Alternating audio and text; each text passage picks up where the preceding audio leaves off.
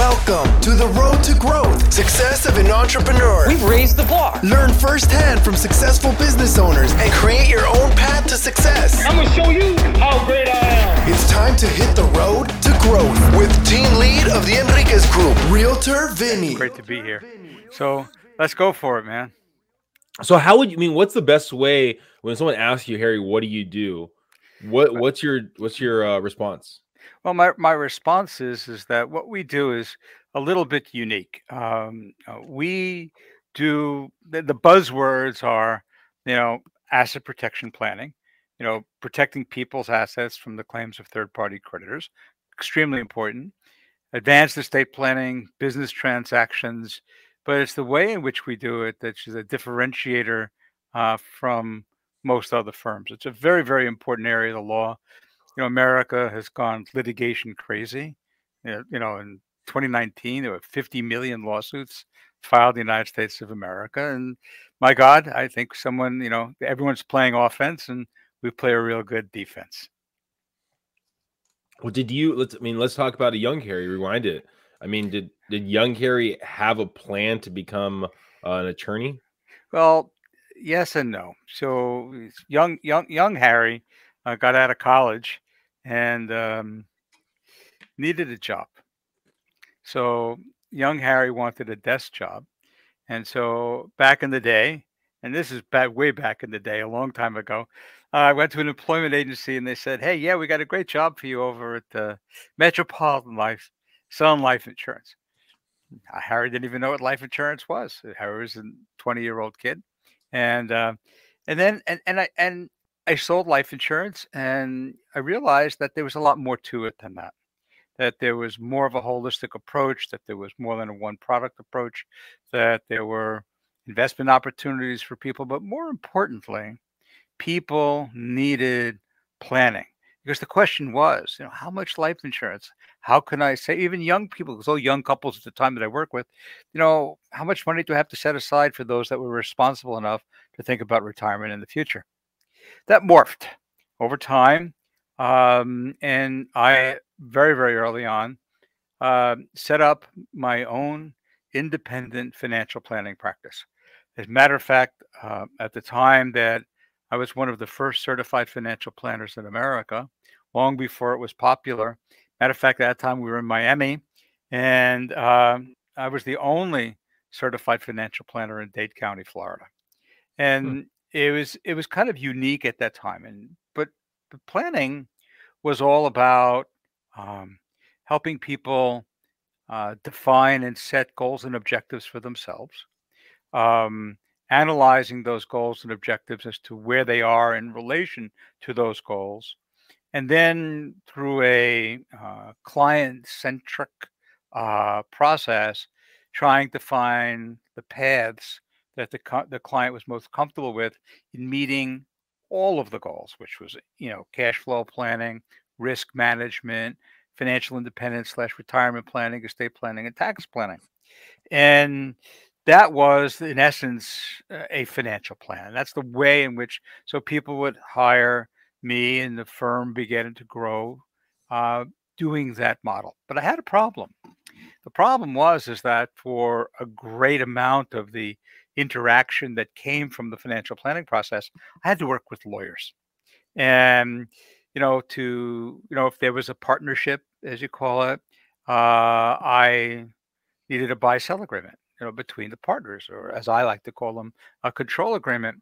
And I would give it to a lawyer, and the lawyer would rarely return the phone call. They would be, give me the business and hand me the business, not building relationships whatsoever, but give them the business. And so I had to do that. And then, one part of my process was to discuss their estate planning. And so we had wills and trusts, as basic as they were back then. Those had to be crafted by a lawyer. I'm not a lawyer. I'm a financial planner. And, there's a line where I could advise as to what they need, but they needed to go to a lawyer to get it done. And then in the area of risk management, which was very important, where we look at all the various different insurances, we also had to take a look at their structure. Were they a corporation? Of course, there weren't LLCs back then. Were there a limited partnership, a general partnership, a sole proprietor? What was the way in which they held their assets from a risk management perspective? And when we kind of defined how that should be, we had to go to the lawyer. So we found out that over a period of time, that even back in the early 80s, that we were probably giving just slightly less than $500,000 a year of revenue to lawyers who, to me, were one-trick ponies. There's a lot of dissatisfaction, but I was no choice. I couldn't do it. I didn't have a law license. So I said, you know what? Maybe I should get a law license. So as you could see, the kernels of practice were already there. Estate planning was already there. Risk management was already there. The business transactions was already there in the financial planning practice. I said, now maybe I can add law. And that was that was quite a challenge. I married, children. I had a full-blown financial planning practice, and I head off to law school. I went at night, went weekends, went summers, went in between, and I completed law school in 2.5 years, actually, which is surprising. And it took the bar, passed the bar, and then so I added law immediately to an existing private practice. And when I added law, I said to myself, I want to change the paradigm. I want to make it different. I want to make the client experience different. And so we began to practice law, or I began to, but it was just me at the time, practice law the same way I practice financial planning. In other words, what were the goals and the objectives for the client? Where were they at along the way for their goals and their objectives? And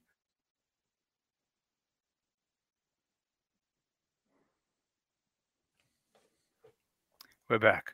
Okay, I lost you there for a moment. And then I began to offer legal services based upon a master holistic plan. No one had ever done that before.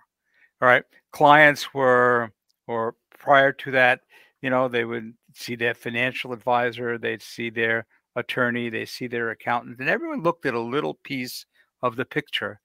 But sadly, no one had the whole picture. My goal was to get the whole picture of the client and then coordinate the disciplines to fulfill the bigger picture. And boy, it was a hit.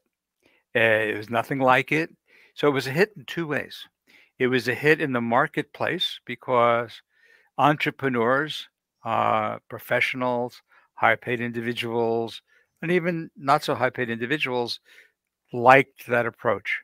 They felt more comfortable that everything was custom tailored for them, and that whether it be the legal processes that were chosen based upon goals and objectives, and they were preemptive rather than reactive. That's a very important point.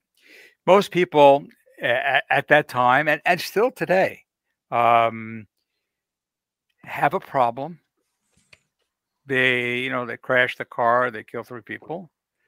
So better call the lawyer. Or they got sued in business. Better call the lawyer. Or they're getting divorced. Better call the lawyer. Or they have trouble with the IRS. Better call the lawyer. These are all in reaction to a problem at hand. That's when the lawyer comes on board.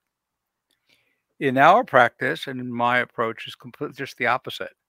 Let's do all the planning to help prevent us from getting as much as we can away from the reactive, but proactive planning. This was unheard of in the legal business. It's did you have a car accident? Call so and so. We can help get money for you. So this was completely different. And like I said, it was very attractive to the target market that we were looking for. There was nothing like it in the marketplace, and to today, there's still not a lot in the marketplace that looks as we look as a firm. But something else happened too, which was part of the questions that you asked, and that is, as my business or practice grew bigger and bigger, I couldn't do it alone. So I had to add help. I had to add paralegals and I had to add lawyers. Now, I didn't add lawyers as other people added lawyers. I added lawyers because I couldn't handle the workload that I had. And so first it was one, then it was two, then it was three, then it was four. And I mentored them in the same processes and principles that I did for myself. So for a new lawyer or a lawyer that wanted to get into the space that we were in, that unique space, we offered a great opportunity. And as a result of that, think about it. The law firm is now 30 some odd years old, under single ownership, not a long spaghetti name, 30 solid years of doing that. And we have gone from one lawyer to close to 30 lawyers. And we also have a staff of ancillary professionals, exit strategists, CPAs, financial planners, in addition to the lawyers that we have in providing a holistic approach for the client. So we offered a unique work environment for those that wanted to work in that area. And we offered a unique system and process for a client that really wanted to plan for their future, combining all of those disciplines. And it has worked very well. All right. So there's a lot of stuff to unpack there. So we're going to rewind a little bit on this. Sure. All right. So going back to you starting the financial planning business, right? You're in your early 20s. Then you said over time you kind of built out a business. At the point in time when you actually started going to law school, you were giving away about $500,000 worth of business to probably in 1989, $1990. The answer is yes. Okay, that's a lot of money. So if you're giving away $500,000, your business is doing really well for itself, I would assume, right? So you were a salesperson before you became basically a leader, it sounds like. I mean, what was that transition of being a salesperson? Not really, because I was always, let me try to articulate that for you. Yeah. I've, for all intents and purposes, after like a year or so, just maybe only a year, maybe two, in the insurance business, I was in private practice. So I was a practitioner of my craft, which at that time was comprehensive financial planning. And in comprehensive financial planning, I wouldn't say, I think every single professional is a salesperson to some degree, because if someone is not utilizing, doesn't understand the services, if you don't clearly articulate the services that you're providing and why it's good for them and they will be better off by using that, you don't have a client. So you have, as you and I would refer to it, you have the areas of business development and having potential new clients coming through the door to talk to us about our services. And at the same time, I was a practitioner providing those services to that client. So I think even today, for as big as we've become, all of us, every single one of my professionals, you could consider to be a salesperson. And I just had a training with my group the other day, and I said, you could be the most academically educated person in the room, and you can have the most integrity of anyone in the room. But if nobody knows what you do and how you do it, no one's going to hire you. And then what happens for the person that is articulating that, who may not be the most educated person in the room and may not have the greatest integrity, if they're reaching out and articulating what they do better than what you do, they get the business and you don't. So you have to sell in your store the services that you have and why they should choose you. I think that's critical. So I think every professional is a salesperson. And I think that any good professional is a salesperson and should be. I mean, now usually you have someone that's either analytical, that's good at like systematic. Other times you have someone that's maybe more outgoing personality, like a high D that's kind of more out there. For yourself, were you more of kind of systematic? Were you more outgoing? I mean, what was your personality type? Oh, my personality type is and remains expressive and outgoing. Okay. Um, um, I have to be analytic um, in the work that I do, Hmm. but my heart is building relationships with people. And let me explain that. Now I have analysts that work for me, the tax analysts and the risk analysts that all work for me, and lawyers that are they're technicians. That's what they do. They're good at. I hate it. They love it. Great. We all need them. Um, but I think when you have two similarly situated professionals, Dr. A, Dr. B, lawyer A, lawyer B, accountant A, accountant B, the client, or the potential new client, will hire the one that they feel most comfortable with as far as the relationship is concerned. The difference is that most lawyers didn't grow up in the financial world. They grew up in the legal world. I grew up in the financial world. And in the financial world, the difference between broker A and broker B, or financial planner A and financial planner B, they had the same products, the same mutual funds, the same stocks. Everything was all the same. What was the difference? The difference was the way in which they processed them for a client, and more importantly, which one was able to build a relationship, which one became the trusted advisor, which one was the one that's sitting at the kitchen table with everybody else that the client would turn to when they had to make a big decision.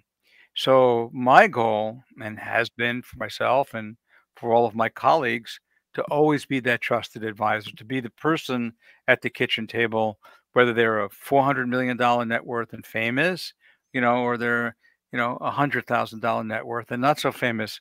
They still, and it's funny because we try to treat our new clients, of modest income, the same as we did in the beginning, and the same as we do $500 million clients. So I think it's all about relationships, and without relationships, there's nothing.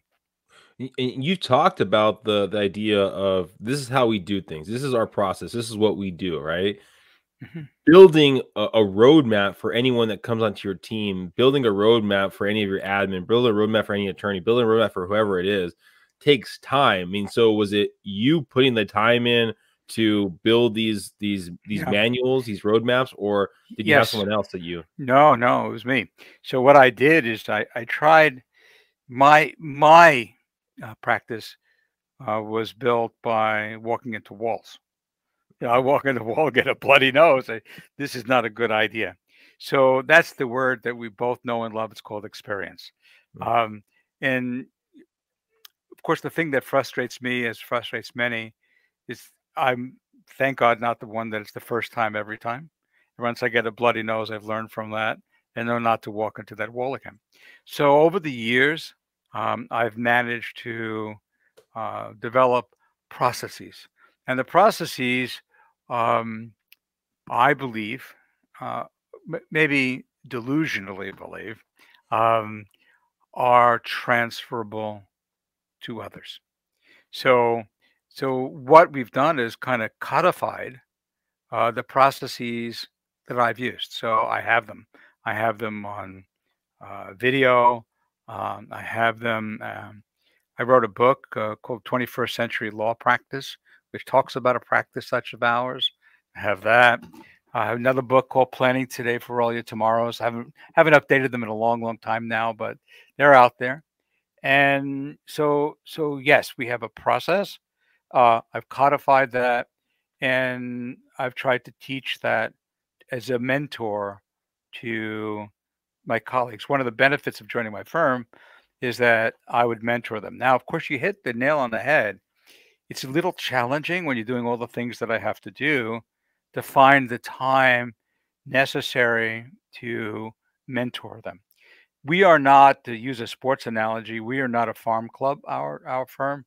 We're major leagues. So mm, you got to be able to play your position when you get to the firm.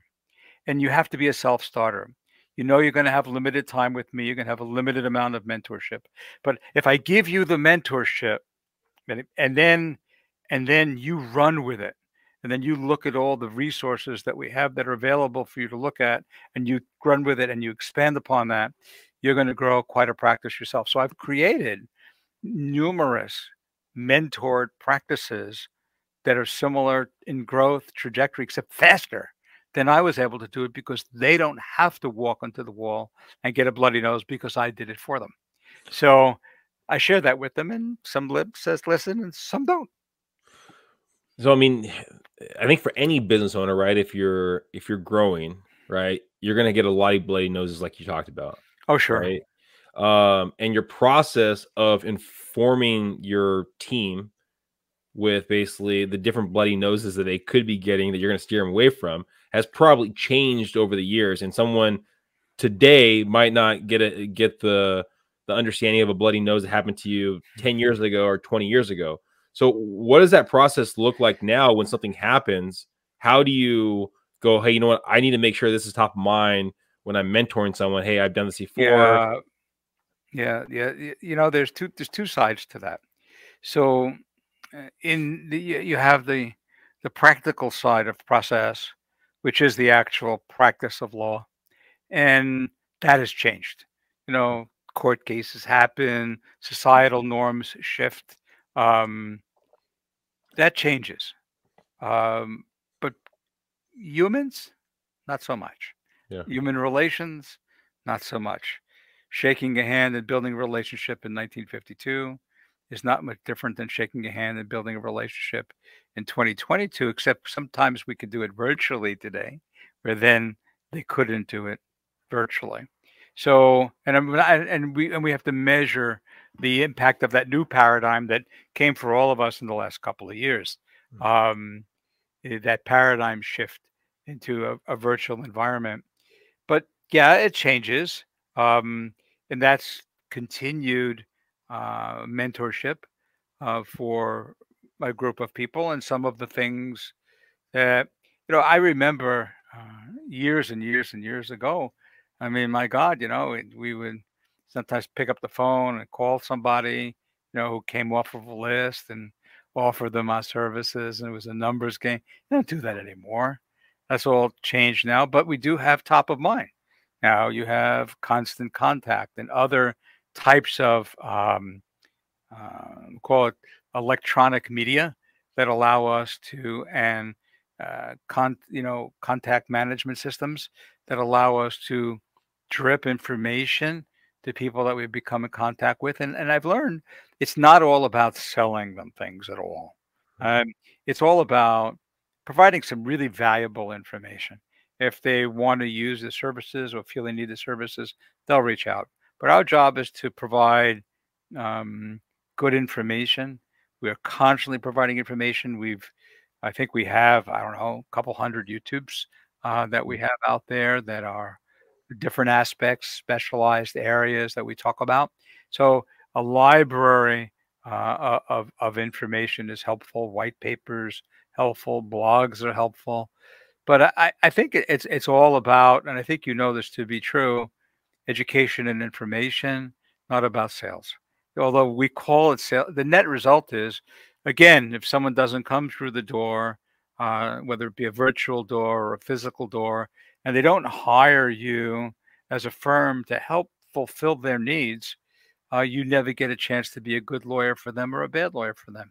You're not their lawyer.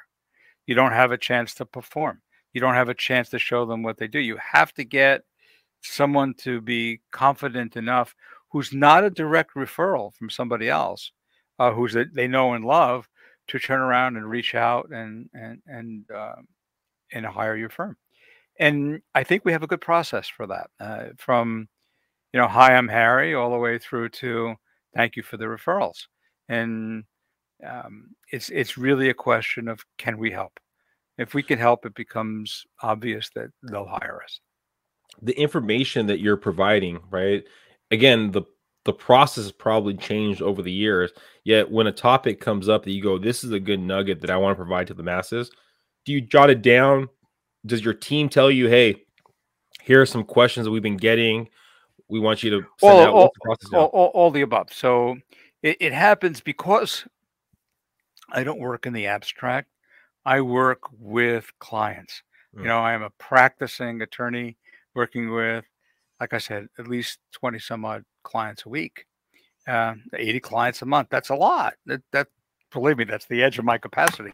And so from my audience, from my constituency, I see the problems.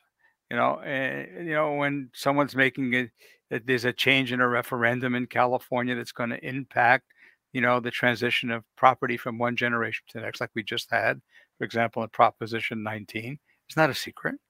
And I did a symposium for the State Bar of California on Proposition 19. I became an expert in that. I knew it was an area, and people said, "Oh my God, Harry, what are you going to do? You're going to speak to the State Bar of California, it's full of judges and lawyers." And I said, "Yeah, no problem." And many of those people now refer to us, and when it comes to those areas, but it required the spade work in order to, the lost weekends in voluminous papers, gaining and garnering the knowledge to do so. So yeah, it's changed very much over time. But what the thing that's changed the most is the ability to reach so many people like you and I will reach with this through the mediums that we now have available. That is new. And to not capitalize on that, I mean, new, it's the last 20 some odd years, 20, 25 years, but not capitalize on that as a mistake to get the message out. And to try to get the message out that is not, like I said, drinking from a fire hose, but really good information for potential clients to listen to, gain something. Of course, we always have to put the admonition in. This is, you get legal advice from a lawyer. You don't get legal advice from the internet. Because when I'm speaking like we're speaking now, I'm speaking in generalities. Yeah. Everything that we talk about, anything that's specific, really relates to an individual's goals and objectives. It's like when they put all these drug commercials on the TV in the morning on Fox News, you got this, you got that. Those are all great, but they're talking to a broad audience across the country, while the physician is talking about how that drug applies to you. And I think that's today, and in the financial world, you have all these guys like Kramer and the others, and we're just throwing all kinds of financial information out over the air, but it's not for you. It's just in general, and there's no responsibility if it doesn't match up for you. It's just one way throwing it out. And any advisor in any profession needs to take all that information and distill it to how it applies to your client. And that's what the role is. And that's what our law firm does. And we're not reactive, we're proactive. And I think, and also to get people to spend money on proactive legal planning when they feel they don't need it, it's when it's most effective. It's like people buying life insurance. They have a heart attack, they almost died, now they want to buy life insurance. It's kind of the wrong time, or the house is burning and they want to buy fire insurance, or they just killed somebody on the freeway and now they want to make sure that their assets are protected. Not the way it works. The way it works is we need to be proactive and preemptive. And you have to get people to have the foresight in order to do that. And that's done through education, information, and consultation. Yeah, I mean, I totally agree. I think there's so much information out there now that sometimes you can get overwhelmed by it. And so it's actually having a trusted source that you can actually take on information, but still being willing to call that source to hear about your actual plan. Sure. What about, over the 50 years, what have you seen as the biggest hurdle that you've had to work through in building your business and your brand? Well, I think the biggest hurdle that we face, there are multitudes of hurdles. People ask me, and I'll give this to you so all your viewers can have it. Then I'll get back to your question. They asked me, how's business going? Oh, yeah. I tell them, 65% of it is going exactly as planned. 17.5% of it is going way better than ever anticipated, and 17.5% is going like crap. So, and I think every business faces those same percentages. the biggest hurdle that we face in practice is dealing with the ever-growing bureaucracy in America. We have nothing but bureaucracies, assessors' offices and IRS and franchise tax board and state regulatory agencies and oversight. There's just so much over-regulation that it puts handcuffs, and that has gotten much. It used to be easy to do business in America. It's not easy to do business in America. Matter of fact, I think we're ranked like 30th or 40th in the world, as a place to do business. I think other places like in New Zealand, in Australia, just as an example, it's pretty easy to do business there. It's easy to. The California, especially difficult to do business in California. So I think that over the years, the increased regulatory morass has made it more difficult. And I think that the other thing is what I told you about is the onslaught, the pounding of information from the internet. It's just a giant iceberg of information that is in isolation, and that it used to be we knew because we studied and studied some more, and our potential client didn't know, and so we would educate them and then we'd make decisions. Today, now, because of the Googles and the internets and all the information that's available, everybody knows. Everybody has all the answers to everything. And then to help a client put that in perspective is what a true professional does do. And that's become more challenging. That's something we didn't have to deal with in the past that we definitely have to deal with today. The overload of not necessarily really relevant information. I can't tell you how many times I've said to a client, yep, that's really good. That's really, really true. That's really true about that particular legal process, but it's not relevant for you. It doesn't work for you for the following reasons. So that's new. That's new, and that has gotten worse over time. Not that it's bad. I mean, it opens up a discourse, but it depends on the nature of the client too, as to whether the client could accept that their research and the information that they have is just formative but not conclusive, while other people, as you know, will take that information from allegedly, we'll call it a credible source, and call it as conclusive. And then our job shifts, saying that doesn't work for you, and this is the detriment. And it kind of creates a bit of a conflicting scenario with your own client. That's a challenge that we have to get good at and get better at as time goes by. Harry, thank you so much for being on the Road to Growth podcast. If someone's listening right now and they're looking to take in some of that information that you're providing out there, what's the best way of them getting more information? Yeah, well, we have a couple things. We have a lot of information, and we also offer complimentary consultations. So let me give you a couple of contact spots. Mm-hmm. So first, it's Harry at BarthAttorneys.com, BarthAttorneys.com. That will work. And then the other way, they can always give us a call, 714-704-4828.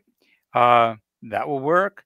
Or they could just look us up on the web at www.barthattorneys.com, and we'd be more than happy to chat with them further. And it was a pleasure working with you today. I just want to finish up one last question right here. Sure. If you could look back on, I know it's been a little bit of time, you could look back on young Harry, that one that started the business, and you were mentoring him on him building his business. Is there any kind of words of wisdom that you'd provide to him? That's a really, really, really good question. And yes, there is. So when I first got started, we were a one-trick pony. All right. We sold life insurance. And then I expanded into financial planning, but it was limited, and then more expansive. So diversity, I think, is very, very important, because if you're a one-trick pony and that one trick is modified or changed or eliminated by law, then you don't have any business anymore. So I think multiple avenues of education and profession are important. I think that if you are, an attorney that just deals with matrimonial matters, I think there's pre-matrimonial powers, prenups, postnups. There's divorces. There are, what do you do with the children? I just think that you need to be more than a one-trick pony in order to provide great information to a client. And I would have liked to have known that earlier. Well, again, thank you, Harry, for being here. I know everyone here got some great nuggets right there. Go in the show notes. In the show notes, you'll find all of Harry's information. Get the information. I know for myself, I'm going to go find them, subscribe, make sure that I'm getting it, because if you can tell, there's been moments here on the podcast where a simple question, we get a deep dive into it. So I can only imagine the information that's provided on different topics that do arise out there. Thank you, Harry, again, for being here. Everyone, please share, please subscribe, and go reach out to Harry. All right. Thank you so much. It's great to see you. Thank you for listening to The Road to Growth, Success of an Entrepreneur. Please like, subscribe, and stay connected. Visit www.theenriquezgroup.com. Yeah, I created a website. Hope to see you again next week. The Enriquez Group, signing off.